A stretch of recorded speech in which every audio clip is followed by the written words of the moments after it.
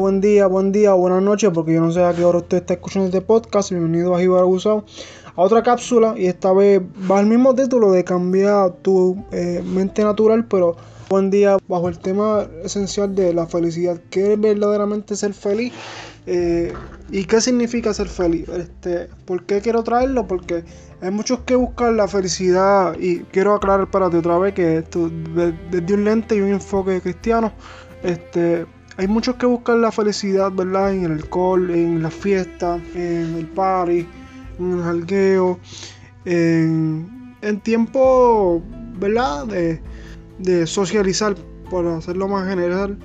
Pero nada de eso en realidad te da la felicidad, solamente te da un estado alegre. Sí, puedes estar alegre, puedes estar contento, pero feliz no, porque después que sales del jangueo, del party, de un evento, de lo que sea, tus situaciones van a estar ahí, y si no eres verdaderamente feliz, no vas a poder sobrellevarlo, no vas a poder entender el porqué de tus circunstancias, y no vas a poder afrontarlo, porque cada vez que vuelvas a como que la realidad, por decirlo así, pues vas a estar triste.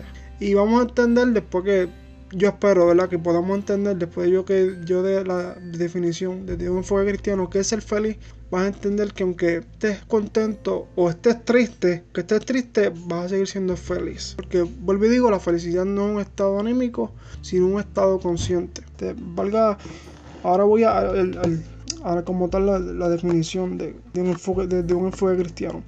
La felicidad no es un estado anímico ni un sentimiento, sino un estado consciente un estado consciente mental, de que mi vida está bajo la cubierta y el amparo de Dios, ya que al aceptarlo como mi Dios y Salvador, entregué mi voluntad y mi libre albedrío, que es una interpretación bíblica, para que se cumpla su propósito o su voluntad en mi vida, y tengo la convicción que aunque pase por el valle de sombra y de muerte, no temeré mal alguno, porque Jehová Dios está conmigo. El hecho obviamente más importante, tengo salvación. Estoy entregando mi vida, estoy consciente, un estado mental de que aunque esté triste, porque puedo tener estados anímicos de triste, los sentimientos, a veces uno se levanta hasta aunque no quiere que la gente le hable.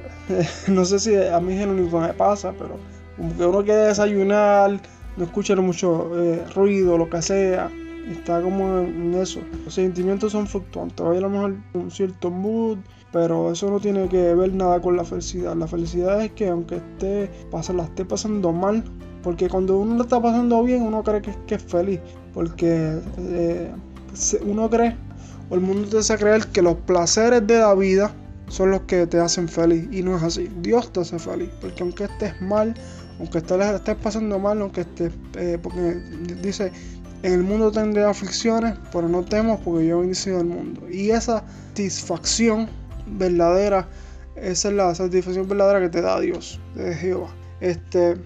Además que soy feliz, vuelvo y doy el ejemplo.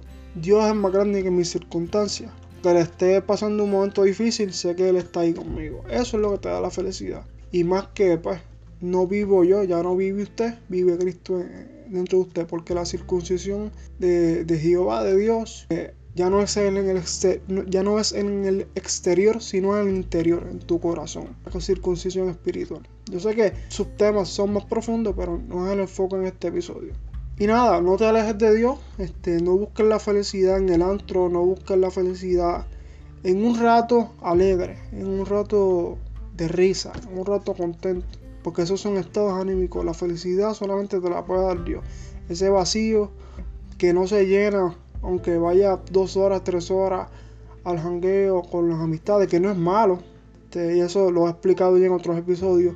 Estar con los amigos no es malo ni nada de eso, obviamente, pero cuando esa sensación que tú sientes cuando llegas a tu casa, que a lo mejor hay peleas en la casa, discusiones, situaciones bien difíciles, solamente la felicidad te da Dios, porque te da la convicción de que aunque yo sé que estoy pasando por esta circunstancia difícil, tú estás ahí conmigo, tú no me dejas solo, tú no me dejas sola, con mi familia, y tengo salvación.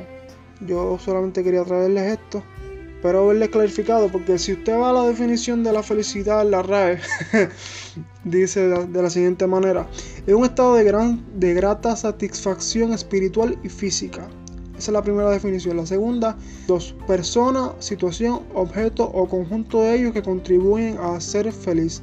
Como si las personas, lo material y todas esas cosas te hacen feliz. Eso no es verdad. Desde un enfoque cristiano, claro está.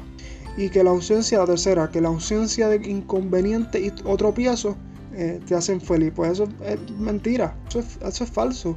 La felicidad te la da Dios, porque vuelvo y digo, aunque sé que la estoy pasando mal, sé que no me está yendo bien, sé que al final me va a ir bien porque Dios está conmigo, porque Dios no me deja solo, no me deja sola, y tengo la convicción de que Él está conmigo de noche, de día. Él no me desampara ni de noche ni de día. Los tiempos, Él está ahí conmigo en los tiempos buenos, en los tiempos malos, en los tiempos donde estoy alegre, en los tiempos donde estoy triste. Y aunque esté triste, soy feliz porque sé que Él está ahí para mí 24/7, como el 411, como el 911. Un abrazo, Dios les bendiga. No es mi intención ofender a nadie ni faltarle respeto. Y nada, solo quería traer esta cápsula. Y si usted no me cree, pruebe a Cristo. Si usted cree que yo solamente estoy diciendo esto desde una perspectiva religiosa, pues no es así. Yo vengo a traerle una relación. Acércate a Dios y ya tú verás. Eso no quiere decir que yo soy el perfecto, no lo soy para nada. Pero todas estas cosas que yo he aprendido a través de mis pastores, de mi vida, de mi experiencia cristiana con el Señor, pues yo creo que es mi responsabilidad traérselo a ustedes. Todos tenemos es hacer discípulos, ¿no? Y creo que es mi responsabilidad. Dios les bendiga, un abrazo. Aquí siempre tienen un amigo. Y gracias por estar conmigo en esta cuarta temporada. Quiero dar una explicación rápida. La razón por la que no estoy haciendo entrevistas es porque creo que hay mucho haciéndolo. Creo que a veces es monótono y a veces es mejor hablar de temas aleatorios. Por eso traigo a Brian y ese tipo de amigos míos. Y a los muchachos y al Gilbert y Rey. Anyway, Dios les bendiga, un abrazo y los quiero mucho. Y los amo en el amor del Señor. Y será hasta la próxima. Esta serie va a continuar. Y gracias por estar aquí conmigo.